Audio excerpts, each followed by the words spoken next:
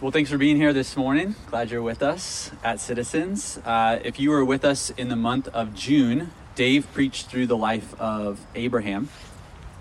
And Abraham is central to the Christian faith in that God promises Abraham that through him will come a new family that will be as numerous as the stars.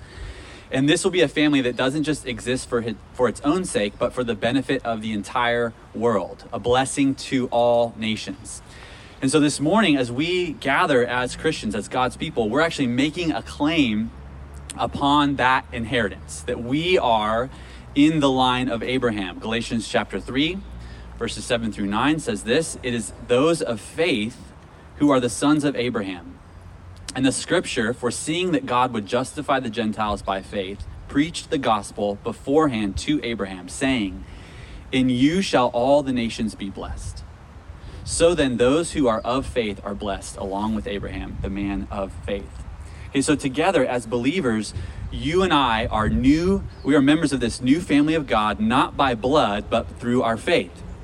For this reason, the foundational identity statement of Citizens is that we are a family. We identify as family, a family of servants, a family of missionaries, witnesses of this blessing, called by God, empowered by the Holy Spirit to proclaim to all we encounter in San Francisco the good news or gospel that anyone can join this family, regardless of race, gender, pedigree, socioeconomic status, and most importantly, regardless of any sin they've ever committed or the sins that have been committed against them.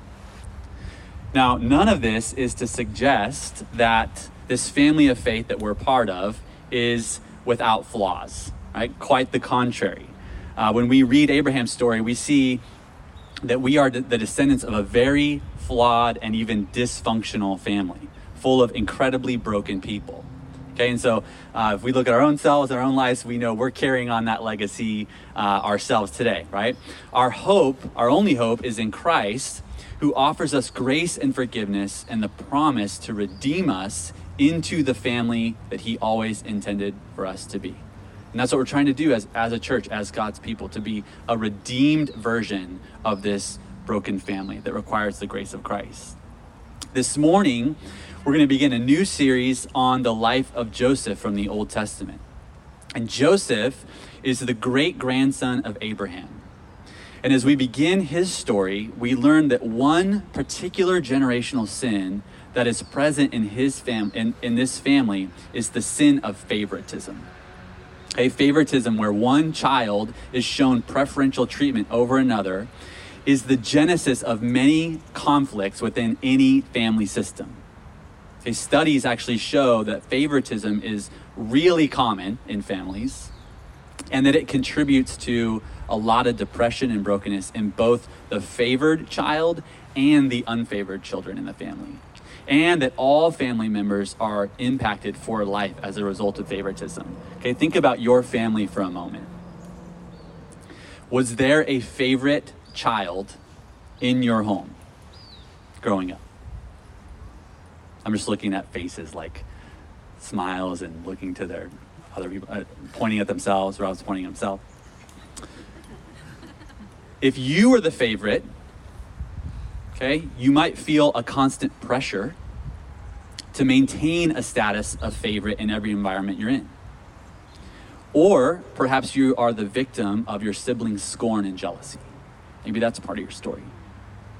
Or if you were not the favorite child, maybe you felt a sense of resentment towards your sibling who was the favorite, and now those around you that you perceive to be the favorite in your office or in other social settings drive you crazy. Right? Perhaps you are tempted to sabotage their success. All of us have this part of our story. It's my guess that most of us can relate to one or the other, either the favorite or the unfavored child. And both positions in the family bring consequences. Neither is actually preferred. They're both a burden and a curse. But there's good news in the family of God. Romans chapter 2:11 says that God shows no partiality.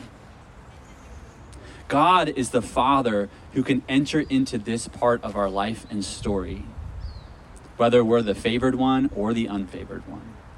to bring redemption and healing. Let me pray for us as we jump in this morning.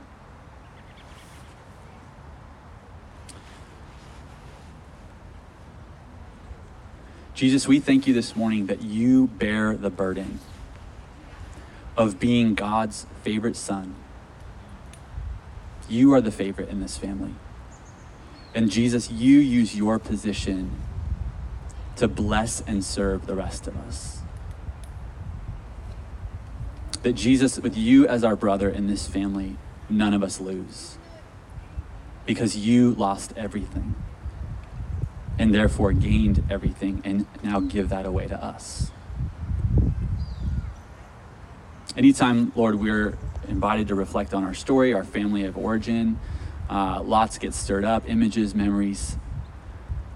And so we thank you, Holy Spirit, that you are among us, equipped to minister to us this morning through this text.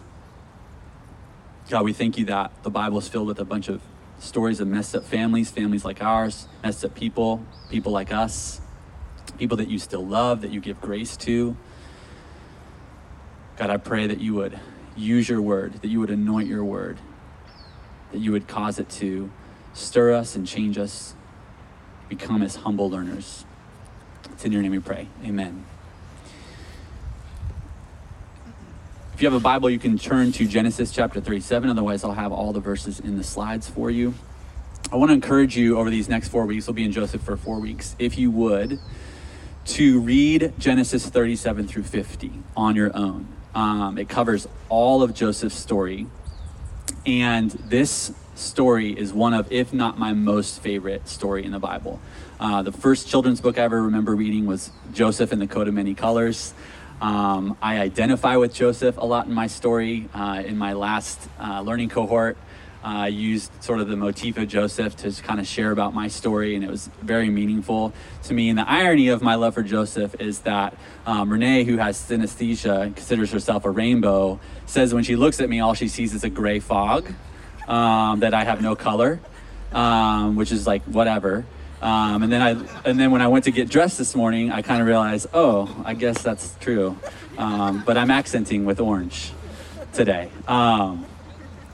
So I want to encourage you to read all of this, because I'm not going to be able to get to all of it. There's such a beautiful story. In fact, every year when we do the story of God in January, when we get to the part about Joseph, we say like, that's a really great story for another day, and we don't have time to tell it. And I always like, something in me dies because I'm like, want to tell that whole story because it's so good. So I encourage you to read all of that. I'm going to tell you what the plan is for those of you that are type A and really love this. I'm doing this as a love letter to you. This is what we're going to do. This week is Joseph the favorite, Genesis 37, 1 through 11. Then we're going to look at Joseph the betrayed, which is just right after 12 through 36. And then the third week is Joseph the righteous, Genesis 39, 1 through 23. And finally, Joseph the Redeemer, Genesis 45, 1 through 8. And so this morning, we're going to talk about Joseph the favorite. And there are 3 byproducts of the favoritism that's happening in this family system of Jacob towards Joseph. Sibling rivalry, envy, and naivety. Okay, but we're going to go through each of those. Before we do that, though, we need to do a brief family history so that we appreciate the context of the story. Okay, so I'm asking you to kind of bear with me as we go through this. There's 2 slides that have pictures, okay? I don't know if you've ever seen a genogram, but this is kind of in the form of a genogram to kind of show us what the family tree looks like, starting with Abraham, so that we understand how this generational sin has been passed along, okay? Remember that Abraham is married to Sarah. God promises them an heir that will be the favored child of the promise. They don't trust God, and so Abraham sleeps with Sarah's maidservant Hagar, who gives birth to Ishmael. Okay, so for the first 10 or so years of Ishmael's life, he is the favorite son and considered by Abraham to be the child of the promise. Then Sarah finally gives birth to Isaac. So now who's the favorite? Right? Isaac is. God never meant for there to be 2 sons competing for the promise. Abraham blew it. Okay? Now, if you don't think that this favoritism had any lasting effects, just turn on the news. Okay? Jewish author and Holocaust survivor Elie Wiesel says the Palestinian problem is rooted basically in the separation of these two brothers. That you can trace that conflict all the way back to this story. Really terrible. Then Isaac marries Rebekah. She has twin sons, Jacob and Esau. And there's a huge battle between these two brothers over who will be the favored one and heir of the promise. In this story, Isaac favors Esau, but Rebekah favors Jacob. Okay, maybe that's your story. Maybe you were mom's favorite, but your sibling was dad's favorite, or vice versa, right? This story with Jacob and Esau doesn't end well. Jacob steals Esau's birthright through a plot by his mother. Okay, so no one knew better the implications of favoritism than Jacob. Okay, so does he put an end to it? No. Instead, it gets way messier. Look at the next slide. Okay, stay with me here because there's a lot of stuff on here. Jacob meets a woman named Rachel and falls in love with her. Her father Laban requires Jacob to work for him for 7 years before he can marry her. But then after 7 years, Laban tricks Jacob into marrying Rachel's sister Leah, whom Jacob not only doesn't love, but Genesis 29 implies that he actually hated her. Jacob then has to work 7 more years to marry the love of his life, Rachel, okay? That's some true love right there. Very romantic. So now Jacob has 2 sister wives. I don't know how else to say that. And they just are. They're his wives, they're sisters. They start competing with each other. Leah and Rachel are competing with each other for Jacob's affection by seeing who can have the most kids. Okay? Leah has 6 sons, Reuben, Simeon, Levi, Judah, Issachar, and Zebulun, and then 1 daughter, Dinah. Rachel is barren, and so gives her handmaiden Bilhah to Jacob, and she has 2 sons, Dan and Naphtali. Leah then sees that and is like, oh, we're doing handmaiden thing? All right, cool. She gets her handmaiden Zilpah to have more sons. So then Zilpah has 2 sons, Gad and Asher. Okay, so Jacob has 11 kids, 10 sons and 1 daughter through these other wives.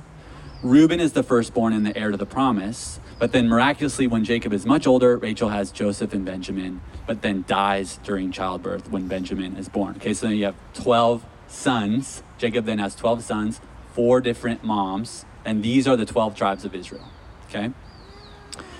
This family is a recipe for disaster, right? 13 kids, 12 sons, 1 daughter, 1 dad, 4 moms, 1 loved wife, 1 hated wife, and then 2 maidservants who would have had little to no rights in their own home.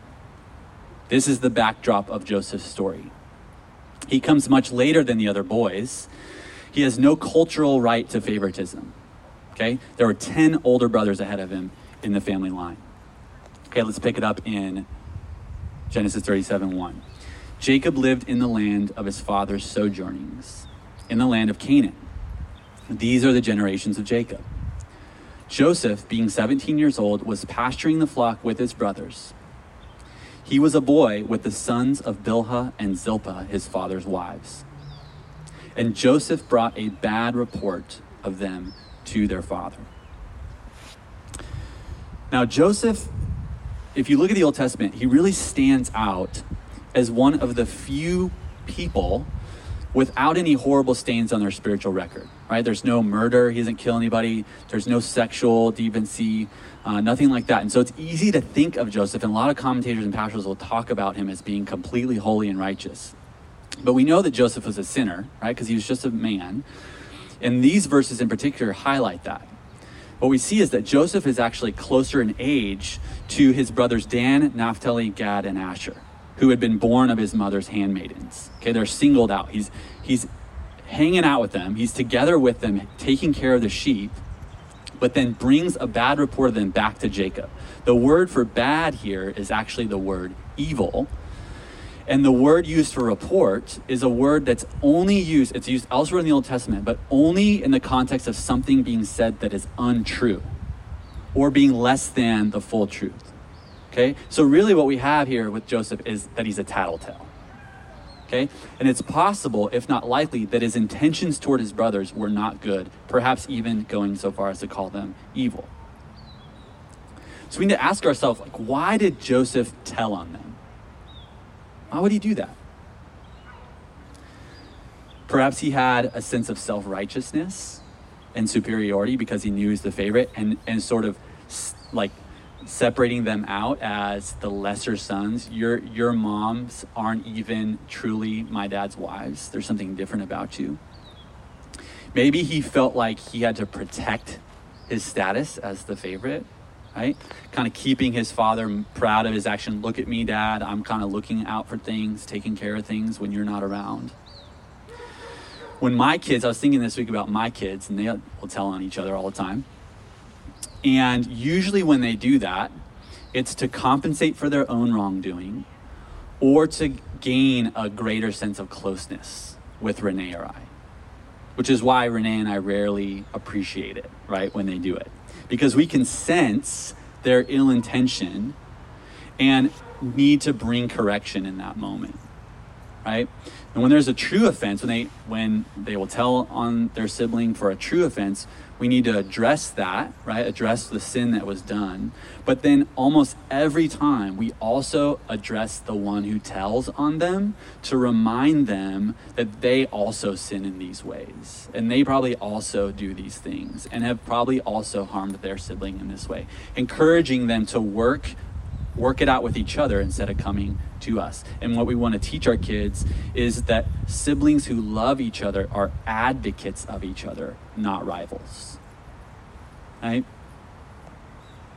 Let's think about ourselves. There's this, like, we can think about this from like a parent to a child standpoint, but what's the grown-up version of this for us? How do we think about our brothers and sisters in the faith? How do we speak about our brothers and sisters to others? How do we speak about them to the Lord? As advocates or tattletales? Do we pray, God, punish them for wronging me? Or instead, God, have mercy on them for their wrongdoing, just as you have had mercy on me? Chances are, however you functioned growing up in your household, however you related to your siblings, either as the favorite or the not favorite or the tattletale or the one tattled on, chances are you still function very much like that today in your relationships with your brothers and sisters and how you're oriented towards God. I was the youngest of two in my family, and my sister, my older sister, was very smart and accomplished. And I always felt a deep need to compete with her growing up, to be sure that I wasn't going to be overlooked, because she was like getting straight A's and she was like student class president and homecoming queen and all the things, okay? So I'm competing growing up. And those tendencies are still true in me today. I am prone to jealousy and envy. Like when I'm scrolling through Instagram and I see like another pastor who releases a book and is excited about it, I'm like, ooh, why did they release a book? How come I didn't write a book? Okay? That ugliness is still there. I can struggle to celebrate the accomplishments of other people, my peers, because I burn with envy and covetousness. What about you? What parts of your orientation towards your siblings are still present in your life today? Jesus neutralizes sibling rivalry. He is the favorite in God's household. He, like Joseph, brings a report of us to the Father. Only he doesn't speak against us to the Father, but instead on our behalf, advocating, interceding. He speaks not of our sinful actions, but of his own righteous actions that he has attributed to us. Imagine if your brother or sister who is favored by your parents was your advocate instead of your tattletale. What if you, being the favored one, leveraged your status as the favorite to bless and serve your siblings? What if to do that secured your status even more? See, Jesus eternally secures his status as the Father's favored son by continuing to advocate for us. That is what his Father celebrates in him. Jesus is the brother we all need. One time I wrecked my car and knew my dad would be really mad at me. And I told my sister about it. And I didn't know this, but she went to my dad beforehand to tell him, to give him a heads up, to give him some time to calm down. So that by the time I got home, he was like in chill mode. So I'm like thinking he's gonna be so mad at me. And I come home and my sister's gone before me to sort of say, hey dad, don't freak out, but this happened. It's what a good sibling does. Sibling rivalry is a result of favoritism. It's really painful. There's another outcome, and it's envy. Let's pick it up in verse 3. Now Israel, who is Jacob, loved Joseph more than any of his sons because he was the son of his old age. Right? He had waited so long to be with Rachel, waited so long to have a child with her. And so he favors Joseph. And so he made him a robe of many colors. But when his brothers saw that their father loved him more than all his brothers, they hated him and could not speak peacefully to him. They hated him. They couldn't even be in his presence and speak a kind word in any way to him. That's how much anger and resentment and contempt they have towards him. Okay, so the second byproduct of Jacob's favoritism toward Joseph is envy, due to the gift of a multicolored coat. Now, I can't overstate enough the rare significance of this garment in the ancient world. It was expensive and time-consuming to dye clothes during this time period. It was really impractical, reserved only for the elite. Okay, children were expected to work in the fields, and so they wore plain garments that were torn, stretched, and soiled. The gift of this coat was the gift to no longer work or function as a normal kid would.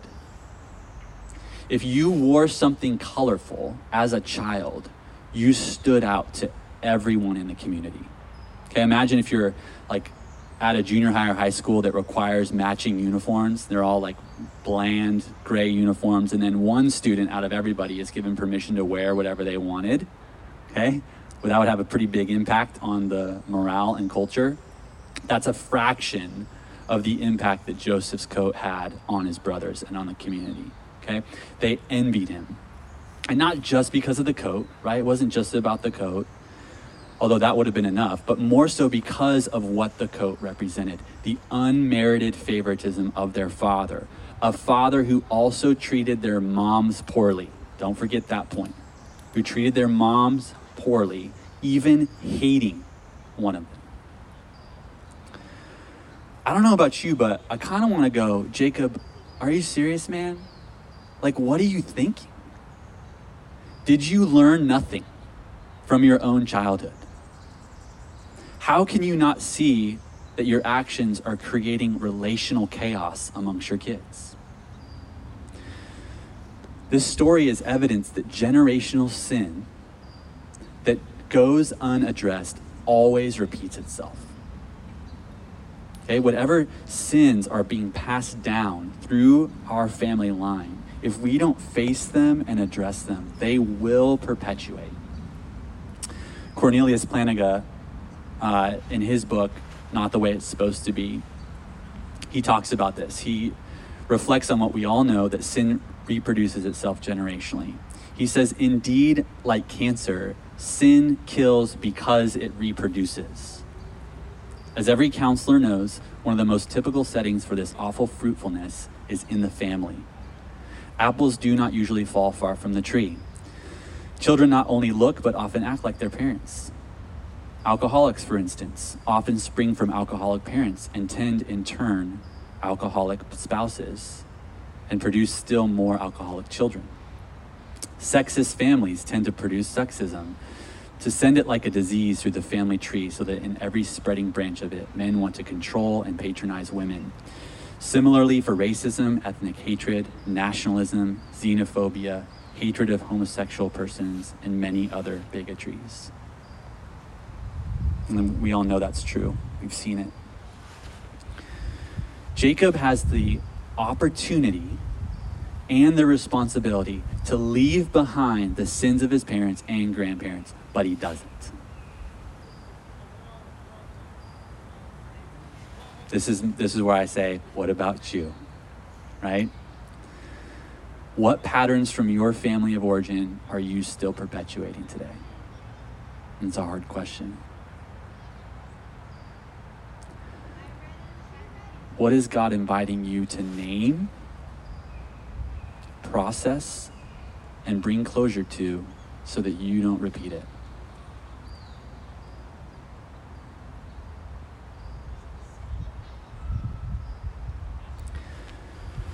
Right now, I'm doing some work around paying attention to how I deal with anger, a tendency to be reactive towards my kids. Usually when I'm feeling afraid or stressed, I will want to express those emotions in anger, because I haven't learned how to process anger in more healthy ways. I need to pay attention to that right now. I'm paying attention to patterns of deceitfulness and secrecy. I'm being curious about the parts of me that are self-critical and how that critique of myself gets projected onto those around me, how it creates an environment around me. And I'm not just thinking about these realities in terms of my own self and my own family with Renee and Keen and August, but I'm also thinking about my parents. I'm thinking about my dad. I'm thinking about my mom. I'm thinking about their childhood. I'm asking questions, trying to learn as much as I can. Family systems theorists say, statistically, empirically, that if we can connect to patterns of behavior with at least 3 generations, we have a much higher probability of breaking free from those patterns. A family therapist named Monica McGoldrick writes this: by learning about your family and its history and getting to know what made family members tick, how they related, and where they got stuck, you can consider your own role not simply as victim or reactor to your experiences, but as an active player in interactions that repeat themselves. What work is Jesus inviting you to do as you reflect on Joseph's story this morning?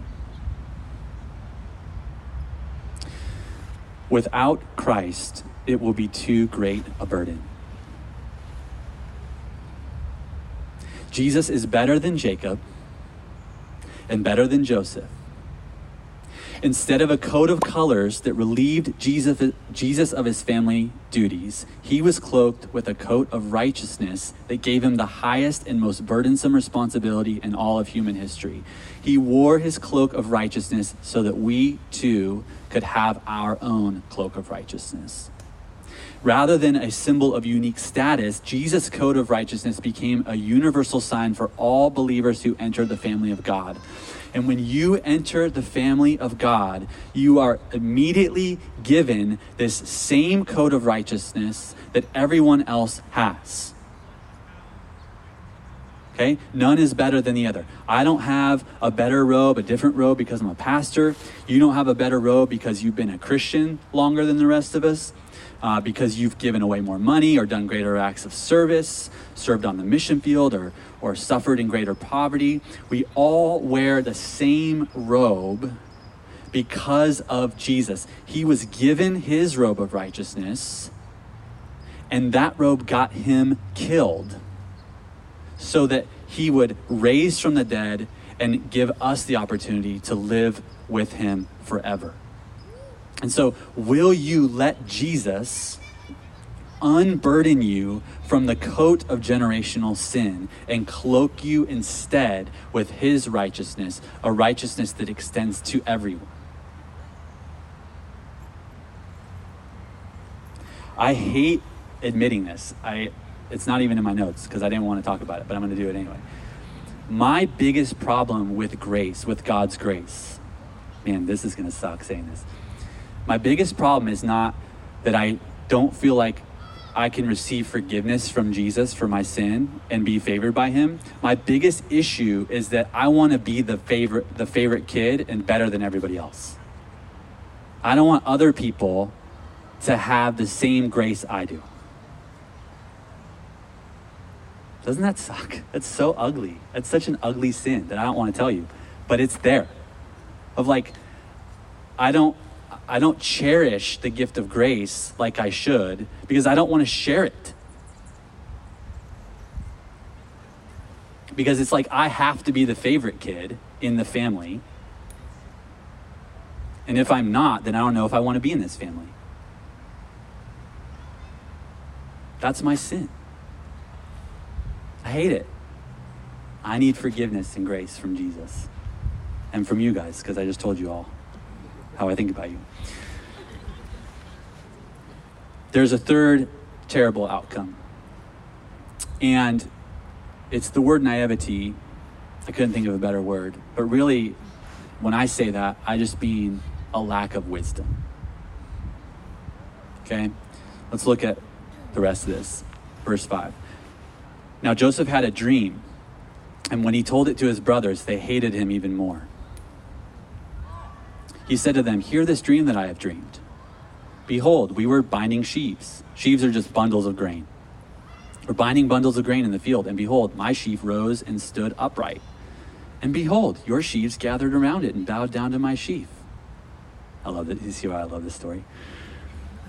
His brothers said to him, "Are you indeed to reign over us? Or are you indeed to rule over us?" So they hated him even more for his dreams and for his words. Then he dreamed another dream and told it to his brothers again and said, "Behold, I have dreamed another dream. Behold, the sun, the moon, and 11 stars were bowing down to me." Okay, so now we're not even just talking about like grain. It's like the whole universe is involved now. But when he told it to his father and his brothers, his father rebuked him and said to him, "What is this dream that you have dreamed?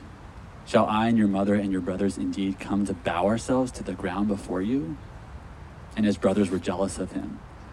But his father kept the saying in mind. I love that last line. Jacob's like, "I'm just going to keep it in mind." Such a good dad. This is really like the icing on the cake for the whole family, right? They have just like had enough of Joseph, okay? He's like telling on them, and then he's got the coat, okay? And if that wasn't enough, it's like, and the dreams now, right? Even Jacob is like, okay, this is kind of enough, even though his response is super passive, right? Now, dreams, we'll talk more about it in coming weeks because there's more dreams in this story, but dreams and their interpretations held great value in the ancient world. I read this week that ancient Babylonians, on the eve of an important decision, would actually sleep inside their temples, hoping to hear from the gods through their dreams. Okay? And then historically, if dreams came in pairs, like they do here, and they're going to do that again later in the story, anytime dreams come in pairs, that would signify that they're guaranteed to come true. And Joseph knows that. And so he's telling the dreams, he's the second time saying, "Hey, look, it happened twice. That means it's going to come true." Now, it doesn't say in the story that God initiated the dreams. It doesn't say, and God gave Joseph these dreams. We can infer that because if you know the end of the story, you know that actually these dreams do come true in complete accuracy. But it doesn't say that God told Joseph, "I gave you these dreams." And it doesn't say God said, "And I want you to go tell your whole household." Right? Wisdom would have warned Joseph to be much more careful with his words, especially if he knew, and he should have, that his brothers already hated him. But where does a son learn to be wise if not from his own father? A dream like he's having requires wise, godly interpretation. And whose responsibility was it to offer an interpretation of these dreams that would bring the family together rather than divide it? Jacob, who knew Yahweh, had his name changed to Israel, wrestled with the Lord in the night? See, everyone present is interpreting the dream through the lens of power, rather than through the lens of blessing, which is how we see it too, right? Jacob could have gathered the family around and said, listen, children, let me tell you about Yahweh, the Lord. He is good. He chose your great-grandfather Abraham to be the father of nations, even though he didn't deserve it. And he chose your great-grandfather so that all the nations of the world would be blessed. See, kids, when God chooses someone, it's never for the sake of oppressive power, but always humble servanthood and salvation. Jacob could have said, we don't yet know what this dream means. Let's withhold judgment. We don't yet know what it means. But even if Joseph were to stand in a central position in this family, it would be for our sake, not for his own. Okay? That's how Jacob could have led his family in that moment. They were blind to that kind of wisdom. And we are too, actually. Because we're all facing that same scenario in our relationship with Jesus. Jesus is the fulfillment of those dreams, isn't he? He's the one standing in the center of the universe. And all are invited to bow to him. But we, like Joseph's brothers and even his dad, think about people in power as being oppressive or wanting to rob us of joy, rob us of freedom. But Jesus would say, when it comes to me, power is always about blessing and serving for your sake. And we know that about Jesus. See, Jesus knew, as Joseph did from a very young age, that he would rule over his siblings, his parents, the entire system of Jewish spiritual leadership of the day, and even the entire world and universe. And yet, Satan actually offers that to Jesus, and he refuses it because he says, my pathway to rulership is going to come through suffering. And so the question is, how do we respond to Jesus' dream of standing in power in our lives? Do we eagerly surrender to him? Or does Jesus' claim to be the Lord and ruler in our life cause us only to hate him more, saying to ourselves, who does Jesus think he is telling me what to do?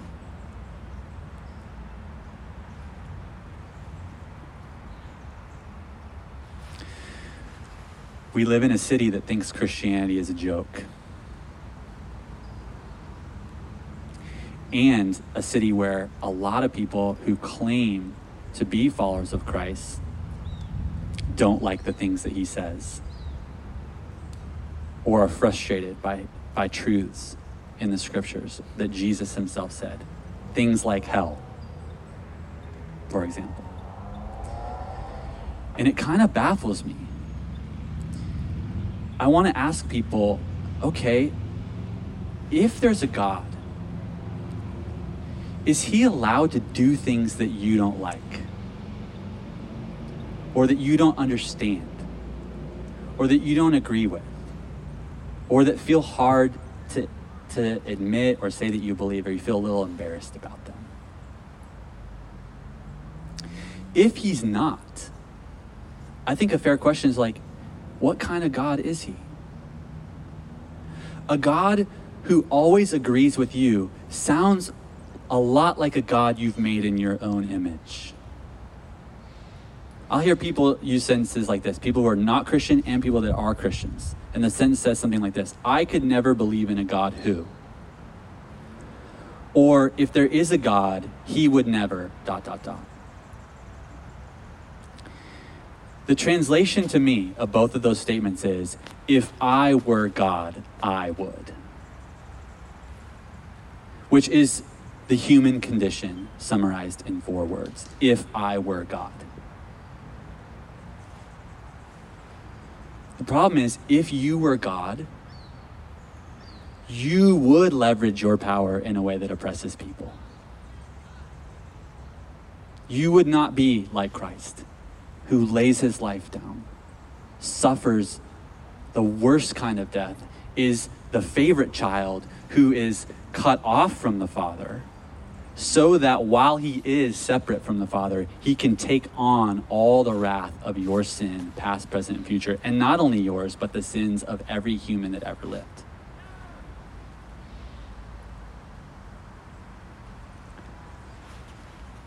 Joseph's dreams come true, and so did Jesus's. He does stand at the center of the universe, and all who are his brothers and sisters, members of his family, surround his throne and bow in worship to him. And those of us who follow Jesus, who love him, we don't hate him for being the favorite. In fact, we see it as the greatest relief of our lives, because Jesus alone bears the burden of being God's favorite and then uses his position to bless and serve his brothers and sisters. That is good news. And I pray that you would be reminded of that today. Say yes again to Jesus. If you don't follow him, that you would say, maybe I'm interested in this. Maybe I'm willing to ask more questions. And I would love to talk to you about that. Let's bow in prayer.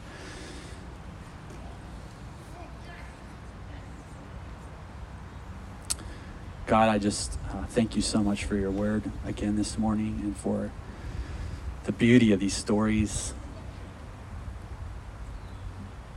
the way that they just penetrate our life and story and minds and hearts and bodies, and they unearth our sin, they unearth our brokenness, they reveal our deep need for you. God, I confess and repent of my ugly, horrible sin of desiring to be the favorite and wanting to be the best and revered. It's been a sin that has been with me my whole life. And I pray, Jesus, you would continue to heal me and set me free from that. It's a burden. It's a burden, and it hurts other people. God, I thank you for this faith family, broken and dysfunctional as we are, that we have you in the family, that you're here, working, healing, redeeming. We thank you for your grace. It's in your name we pray. Amen.